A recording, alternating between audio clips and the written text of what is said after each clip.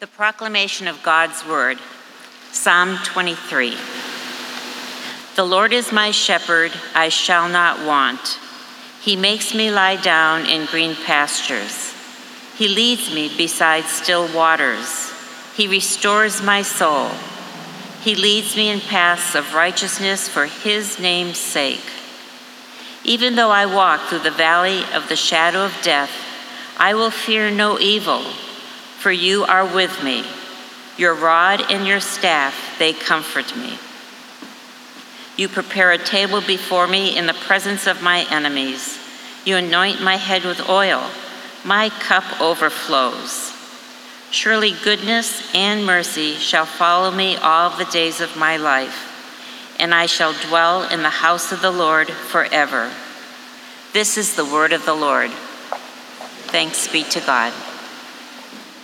Well, it is a joy. We are to end our sermon series this morning in the Psalter. This summer, we've tried to give you a arrangement of the Psalms so that we might be blessed as we look at all of its beauty. And this morning, we conclude with Psalm chapter 23. According to Charles Haddon Spurgeon, Psalm 23 is the pearl of the Psalter.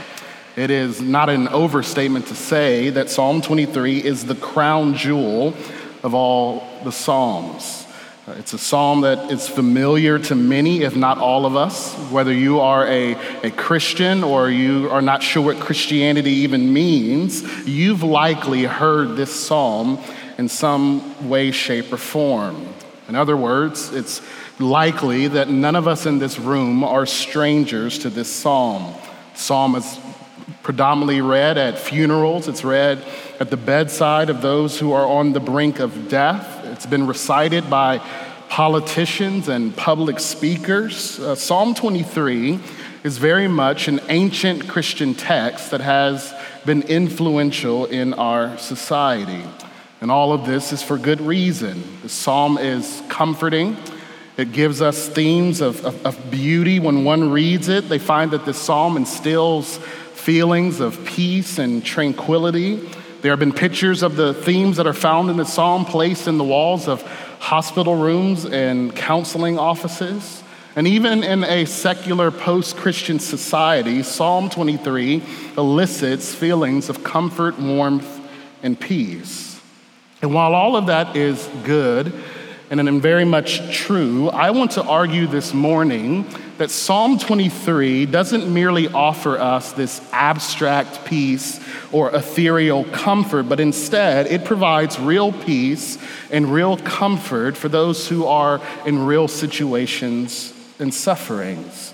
You see, when life gets hard, when you are surrounded by dangers and temptations on every side, you need something more than just good feelings and good vibes. You need something that can hold you up when it seems that everything else is pulling you down. You need the peace that is provided by the shepherd in Psalm chapter 23. If you take a look at this psalm, you'll notice that there is not a single imperative. There is not a single command in this whole psalm. You see, this psalm doesn't call us to do anything, and this is important because I think when we think about peace, we think of a whole bunch of things that we need to do in order to find that peace. If you search Google for peace, you'll be given 15 things you need to do in order to find true peace. But this psalm suggests that true peace is not found in our ability to do a whole bunch of endless activities. True peace, a lasting peace, is found outside of us. It is found in the very character of God. Psalm 23 was written, as many of you know already, by King David. We don't know when he wrote this psalm or why he wrote this psalm. And scholars are in an endless debate about that. But I am of the opinion that David wrote this psalm as a seasoned saint. He wrote this psalm as an older man. The language of the text suggests that David had to learn the truths in Psalm 23 by experience. He had to learn these truths over time. You see, David suffered immensely in his life. He buried 2 children. He spent a good portion of his life on the run. He had too many enemies to count. He had regrets. And the substance and simplicity of these words point to an individual who has had to learn these things through the crucible of life. And friends, this is one of those passages of Scripture that only gets better and deeper as you grow older and older in the Christian life. And the marvelous truth that this psalm presents to us is that God is good and he cares for his people. And David doesn't tell us that. He doesn't just lay before us the truth that God is good. He illustrates this truth by giving us two images to describe God's care for his people. He gives the image of a shepherd in verses 1-4, and then he gives us the image of a host in verses 5-6. And as we walk through this text with these two images in our head and heart, I want us again to see that we have a good shepherd and we have a generous host. We have a good shepherd and we have a generous host. So first, the good shepherd. David begins this psalm with a declaration about God. He begins with a wonderful truth that guides the rest of the reading of the psalm. He says in the first half of verse 1 that the Lord is my shepherd. This may sound pretty basic and simple to us at first reading, but these 5 words are loaded with rich and biblical and theological meaning. First, notice that David uses, as we've mentioned time and time again in other sermons, David uses the covenant name of God. This isn't evident in your order of worship, but in your Pew Bible, you'll see that the name Lord is capitalized. It signifies to us that this is the unique name that God gave Moses at the burning bush in Exodus 3. When God comes to Moses and tells Moses that I am going to free my people from slavery in Egypt, Moses asks the Lord, he says, tell me what I am to tell the people. What is your name so that they will know who you are? And God responds to Moses by telling him this in Exodus chapter 3, verses 14 and 15. God says to Moses, I am who I am. Say to the people of Israel, I am has sent me to you. God also says to Moses, say this to the people of Israel, the Lord, the God of your fathers, the God of Jacob and Abraham and Isaac has sent me to you. This is my name forever, and thus I am to be remembered in all generations. This covenant name, Lord or Yahweh, is a name that signifies that God is self-existent and self-sufficient. That he determines his own existence and that he is independent of everything. He is completely unlike us. We are dependent and he is dependent upon no one. It also means that God is never changing, that he is the same yesterday, today, and forevermore. And what David is saying in these opening 5 words of Psalm chapter 23, that this self-existent, that this self-sufficient, that this unchanging God who is wholly different from everyone and everything is my shepherd. This personal language that David uses is important. This is not someone else's shepherd.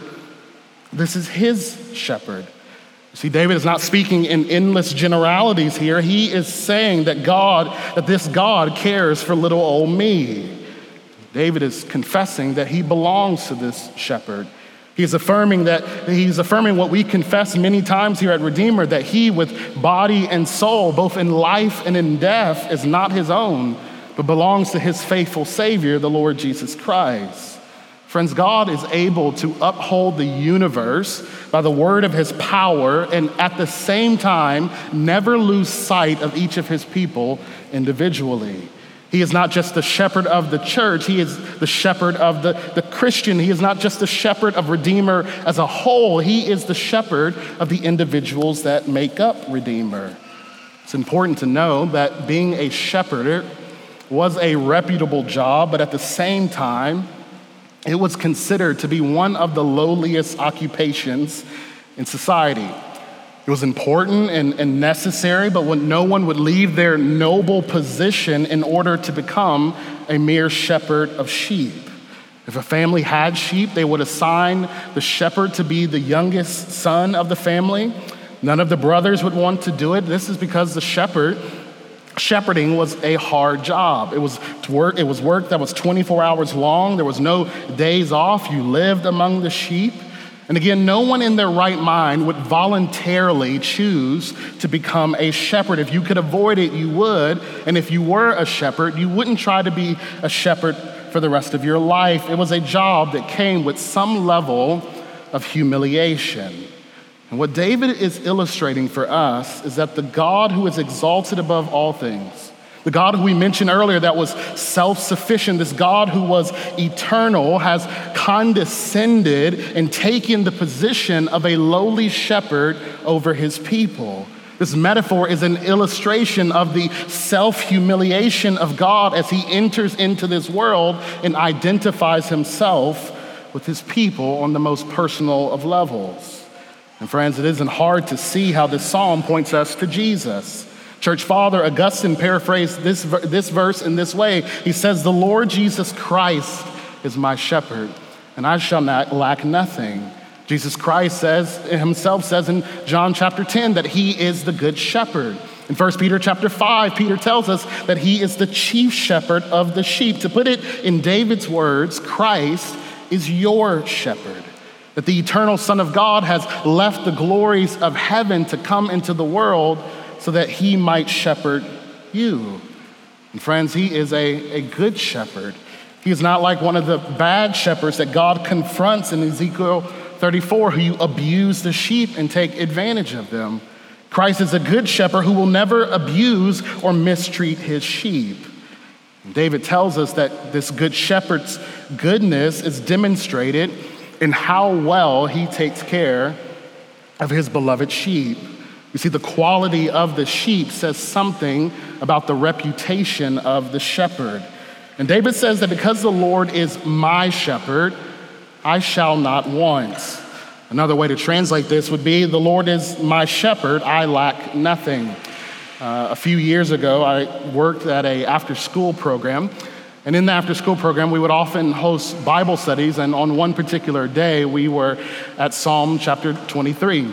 And one of the things that we tried to do is we walked through the scriptures. We would ask the students to summarize the various Bible passages in their own words. And we got to Psalm chapter 23, verse 1, and a little boy stood up and he said, "The Lord is my shepherd, I ain't worried about nothing." And while that translation might be a little off, the theological heart of it is true.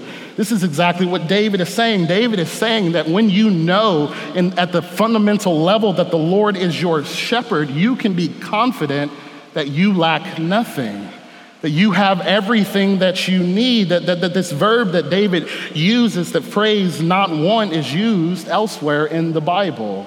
I don't think it's a stretch to say that David had these things in his mind as he was penning Psalm chapter 23. During the time when God's people wandered in the wilderness after being freed from slavery, as they're heading to the promised land, God abundantly provided for his people.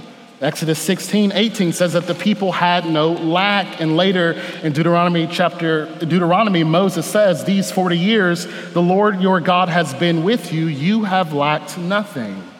See, David is thinking about Israel's story, but he's not just thinking about Israel's story. He's thinking about his own story. He's saying that not only has God provided for Israel, but he's likely thinking about how the Lord has provided for him.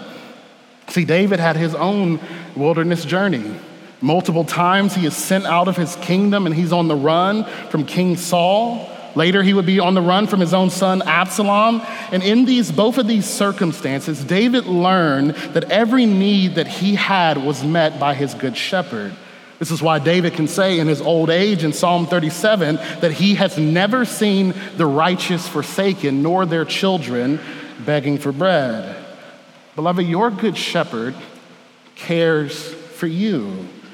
There's truly a sense of peace and security when you know in the deepest fiber of your being that your good shepherd cares for you, that he cares for you in both body and in soul. In verses 2-4, David goes on to illustrate the care of the good shepherd. He says in verse 2, "He makes me lie down in green pastures. He leads me beside still waters." A man by the name of Philip Keller worked as a shepherd for a number of years, and he recorded his insights in a little book entitled A Shepherd's Look at Psalm 23. He points out that sheep only lie down when they feel safe and satisfied. He writes these words: "It is almost impossible for sheep to be made to lie down unless 4 requirements are met. Owing to their timidity, they refuse to lie down unless they are free from all fear. Because of their social behavior within the flock, sheep will not lie down unless they are free from fractions with others of their kind. If tormented by flies and parasites, sheep will not lie down. Only when free of these pests can they relax. Lastly, sheep will not lie down as long as they feel in need of finding food. They must be free from hunger." You see, Keller is getting at what David is seeking to communicate, and it is this: these sheep are taken care of in such a way that they can lie down in green pastures with no fear and with no hunger. The shepherd has provided for them in such a way that they can actually rest. This is why David says, "He leads me beside still waters." Still waters are images of rest and peace. In Isaiah 38, God says that my people would abide in a peaceful habitation, in secure dwellings, and in quiet resting places. We heard this in our call to worship. Jesus says that, "Come to me, all who are weary and heavy laden, and I will give you rest. Take my yoke upon you and learn from me, for I am gentle and lowly in heart, and you will find rest for your souls." Friends, the reality that the Good Shepherd provides rest for his people is a warm blanket for the soul of those who live in a restless society. A French philosopher by the name of Alexis de Tocqueville traveled to America in 1831, and he observed and pointed out that Americans are people who are restless in the midst of their well-being. And beloved, if that is true in 1831, how much truer is that in 2022? As a society, we are restless. As we hustle and grind harder, as we seek to earn and accumulate more, we find ourselves to be more restless. In our advanced technological age, life is supposed to be easier and we are supposed to be more relaxed, but instead, people are more and more anxious and more restless. And friends, this is where Psalm 23 lifts our gaze and tells us that the Good Shepherd has provided rest for his beloved sheep, that in our restless age, God calls his people to rest in him. Truly, Augustine was right when he said that our hearts are restless till they find their rest in thee. And not only does the Good Shepherd provide rest, he also restores his sheep. Take a look at the first half of verse 3. David says, "He restores my soul." Sense of the word restore is to return or to bring something or someone back. Occasionally, sheep would wander off from the rest of the flock and they would eventually get lost, and isolated sheep would have been easy for a wolf to devour. And a good shepherd of his sheep would go find his sheep and bring them back and restore them and bring them into the flock. And beloved, as the good shepherd, Jesus brings his sheep, his people, back to God. He restores those who have wandered off. One of the most beautiful pictures of Jesus' shepherding work to restore his people was found in the Gospel of Luke. In Luke chapter 15, verses 4-7, we read what is known as the parable of the lost sheep. Jesus tells his disciples this story. He says, "Suppose one of you had 100 sheep and loses one of them. Doesn't he leave the 99 in an open country and go after the lost sheep until he finds it? And when he finds it, he joyfully puts it on his shoulders and goes home. Then he calls his friends and his neighbors together and says, 'Rejoice with me, I have found my sheep.' I tell you, that is the same way there will be rejoicing in heaven over one sinner who repents than over 99 righteous persons who do not need to repent." Friends, this is good news for you if you have wandered off. This is the good news for those who can sing like we just sang, "Prone to wander, Lord, I feel it, prone to leave the God I love." You see, Jesus goes after his wandering sheep. He pursues them. He takes them and he puts them on his shoulders and he brings them back to the flock. And this brings us to the question, has the Good Shepherd found you? That as you reflect on your own story and the many times that you have wandered off, Are you reminded of how the Good Shepherd time and time and time again has brought you back to himself? Can you say with David, he restores my soul? And when Jesus finds his sheep, he leads them. He guides them. They hear his voice and they follow him. David says in the second half of verse 3, he leads me in paths of righteousness for his name's sake. When David says that he leads me, his sheep, in paths of righteousness, he is speaking of God leading his people down the right path. It speaks of God leading his people down a path that does not lead to their destruction or ruin, but it is a path that is beneficial, a path that is righteous, a path that is ultimately, at the end of the day, for their good. I think David is echoing a refrain that we see time and time again in Proverbs, that there is a way that seems right to man, but there is a way that also seems right to God, that there are two paths. There's a path of wisdom and there's a path of fools. There is a path of righteousness and a path of wickedness. And what David is communicating is that God, like a loving father, is leading his people down the path of wisdom. He, as our good shepherd, is going to lead us down paths that are for our good, and he does this for his own namesake. His very reputation is tied to the way that he cares for his people. Again, the health of the sheep says something about the reputation of the shepherd. And beloved, again, do you believe that God's paths of righteousness are truly that, paths of righteousness? Do you believe that God's paths are indeed the right paths? That as you think of how he has led you thus far, do you believe that that path is better than your own path? And friends, this reality is tested when those paths of righteousness bring us face to face with suffering and death. You see, it's somewhat easy to believe that God has you on the path of righteousness when everything seems good, but sometimes those paths get tough. Sometimes it turns left. And take a look at what David says about this in verse 4. He says that even though I walk through the valley of the shadow of death, I will fear no evil, for you are with me. Your rod and your staff, they comfort me. David says that the same God who led him through green pastures to still waters and down paths of righteousness has also led him through the valley of the shadow of death. As a shepherd would lead their flocks, they would at times have to pass through dangerous territory in order to get them to the other side, that they would have to get through deep, dark valleys. And in these valleys, there would be dangers on all sides. There could be robbers or there could be wolves. You could lose a sheep. It was dark. There could be a storm or a flood. You would have to stumble upon rocks to get to where you were going. You see, David uses all of this imagery to tell us about the terrors and trials of life. This phrase, the shadow of death, is used in a way to describe deep darkness. It's the phrase that you see repeated throughout the book of Job. See, Job was a man who lost everything, and his life can be described as a journey through the valley of the shadow of death. And here's a reminder that all of us have to let simmer in our souls time and time again, and it is this: God's righteous paths also include the journey through the valley of the shadow of death. And some of you are walking through that valley right now. See, the valley of the shadow of death encompasses the various sufferings that we experience in a fallen world, but it also includes the path of death that each one of us will one day have to walk. And one of the greatest temptations, as many of you know, on this journey is fear.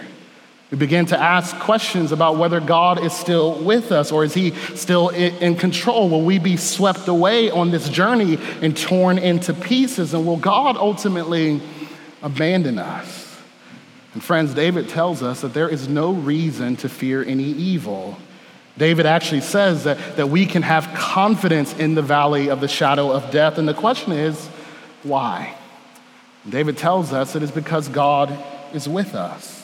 This is the very heart of the psalm, that thou are with us. David structures the psalm in such a way that single phrase is at the middle of the psalm. It's as if David is saying, if you don't know anything else, if you don't read the rest of this psalm, hear this: the Lord your God is with you. He's with us with a rod and staff to defend and protect us. and to guide us. And up until this point, David has been talking about the Lord in the second person, that he makes, he leads, he restores, he leads. But here he emphasizes God's nearness by switching to the third person. He says that you are with me. You anoint my head with oil. You prepare a table for me. It's as if David is suggesting that the Lord draws closer to him in the midst of the valley of death. You see, earlier, God was ahead of his sheep, but now he is beside his sheep, walking them through the valley of the shadow of death. And this is the reality of this psalm. David is saying that the answer to our fear is the shepherd's presence. It's his nearness that brings us comfort. What brings us comfort in the midst of trials and tribulations? What brings us comfort in the midst of tears and uncertainty and sorrows and trouble? It is this central truth that the Lord is with his people. See, one of the highlights of all of the scripture of God's shepherding care is that God is always with his people. In the burning bush, he was with his people. In the pillar of cloud and the fire by night, he was with his people. When the tabernacle was built, he was with his people. When the temple was built, he was with his people. And in the coming of the Lord Jesus Christ, he is with his people. And now, as we've been given the Spirit, he is with his people. Can you imagine how the game changes when you understand that your shepherd is with you in the most horrendous times of life? That I mean when you understand, not just intellectually, but when you get in your very bones that the King of glory is beside you. Beloved, your good shepherd is with you in the valley of the shadow of death. And what is even more glorious about this psalm is that not only is he with you in the valley of the shadow of death, he has gone through that valley on your behalf. You see, the good shepherd, Jesus Christ, says in John chapter 10 that he lays down his life for the sheep, and he is able to save you from death because he himself has experienced that death. You see, no one is able to lead you through death unless someone has come out on the other side. And beloved, your good shepherd has done just that.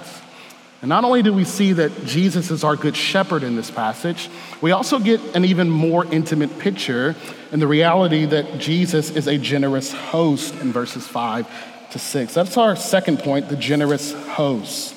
After passing through death, the picture that David gives us changes to a host who is welcoming guests into his home. Take a look at what David says in verse 5. You prepare a table before me in the presence of my enemies. You anoint my head with oil, my cup overflows. You see, David moves from talking about shepherds and sheep to now talking about friends around a dinner table, and he gives us this picture of intimacy and welcome. It's this picture of celebration and joy. One commentator points out to eat and drink at someone's table could be the culminating token of a covenant. And he says later, and so to be God's guest is to be more than an acquaintance invited for a day. It is to live with him forever. See, David says that this host prepares a table for him. You get this picture of a banquet feast that is thrown before David the guest. That this meal takes place in the presence of David's enemies. We don't know again if these are figurative or literal enemies, but either way, David is eating in their presence. And this shows how David has been exalted in front of them, that he alone has been welcomed to the table, but his enemies have not been welcomed to the table. In a real sense, this table is one of celebration. It's a celebration of victory over David's enemies. David is able to eat in front of them with freedom and not in fear. And at this table, David will know a freedom that he has never known before. And David says that God, as a generous host, anoints his head with oil and fills his wine glass to the brim. And this shows that David is just not a someone who is coming to get a meal every now and then. David is actually the honored host at this table. He is welcome to this table. It's as if God is rolling out the red carpet for David. This is a place where he is exalted and honored. It's a place where God is lavishing his grace upon David. You see, God has taken David through the valley. He has cleaned him up. He has sat him at his table to eat and be satisfied. Psalm 23, at its heart, is a journey. And that journey has brought David into the very presence of God to eat and drink of the God's goodness and mercy. And friends, what God has done for David is the same thing that he has done for us in the Lord Jesus Christ. You see, Christ has welcomed each and every one of us to his table. He has said, come over to my place, come over and eat, and I will prepare the greatest meal that you have ever had. He rolls out the red carpet and he says, enter into these gates and eat at my table. He's anointed our heads with oil. He has cleaned us off and wiped all of the grim and grime off of us. Beloved, you have been welcomed to the table of the Lord Jesus Christ. You have been given an invitation of honor to the best meal in all of history. One of my favorite passages in Scripture is Luke chapter 22, verse 15, where Jesus is in the upper room with his disciples, and he says to his disciples, I have eagerly desired to eat this meal with you. And beloved, Christ says that to us every single Lord's Day as we come to the table. He has desired to share this meal together. Christ is not a reluctant host who wants you to eat just a little bit. He wants you to slide your weak knees under his table and eat and drink until you are satisfied, until you have truly tasted of his goodness and mercy. And now notice how David concludes this psalm. He says that surely goodness and mercy shall follow me all the days of my life, and I shall dwell in the house of the Lord forever. To say that goodness and mercy shall follow David for the rest of his life is to say that goodness and mercy will pursue David, that they will chase David. It's this reality that goodness and mercy will run after us, that no matter where we find ourselves, wherever the mountaintop or the deepest valley, or we're wandering away from the Lord, goodness and his loving kindness will relentlessly chase after us. Beloved, his goodness and kindness will follow us all the way home. His goodness and kindness will be at our heels until we are face to face with our God. And brothers and sisters, as you go through life, as you run the race of faith, know that right behind you, at your heels, is the very goodness and mercy of God. And notice the imagery that this psalm uses. If you've been paying attention throughout the psalm, this psalm gives us an image of being wrapped up on all sides. In verses 2-4, God is in front of us. In the second half of verse 4, he is beside us. And now in verses 5-6, he is behind us. Do you see this picture that David is trying to paint for us? David is saying that you cannot get away from your good shepherd and gracious host. It doesn't matter which direction you turn, in front, to the side, or behind you, you have been wrapped up in the very grace and mercy of God. He is saying that there is nothing that is ultimately going to separate you from his love. And isn't this what the Apostle Paul says in Romans chapter 8?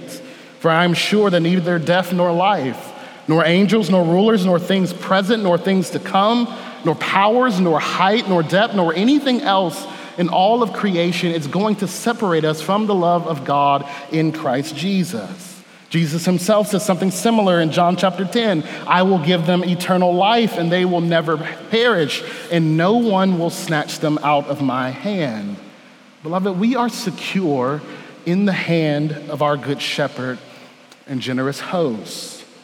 Oftentimes when I'm crossing the street or walking across the parking lot, I tell my boys to grab my hand as we go across the parking lot to keep them safe. They'll place their little hand in my hand and they'll grip my hand as tight as their little hand can grip it. But here's the thing, the security of them is not found in their grip upon me, but it is found in my grip upon them. In other words, my hand is the one that is holding them, even though their hand is holding me. And friends, this is what Psalm 23 is trying to drive home in our hearts. It is telling us that the good shepherd, that our generous host has us in the grip of his grace, and he has promised to never leave us or forsake us as we make our journey home. Let me pray for us. Heavenly Father, we give you thanks and praise that you have made known to us that Jesus Christ is our good shepherd and our gracious host. We thank you that he has delivered us from death.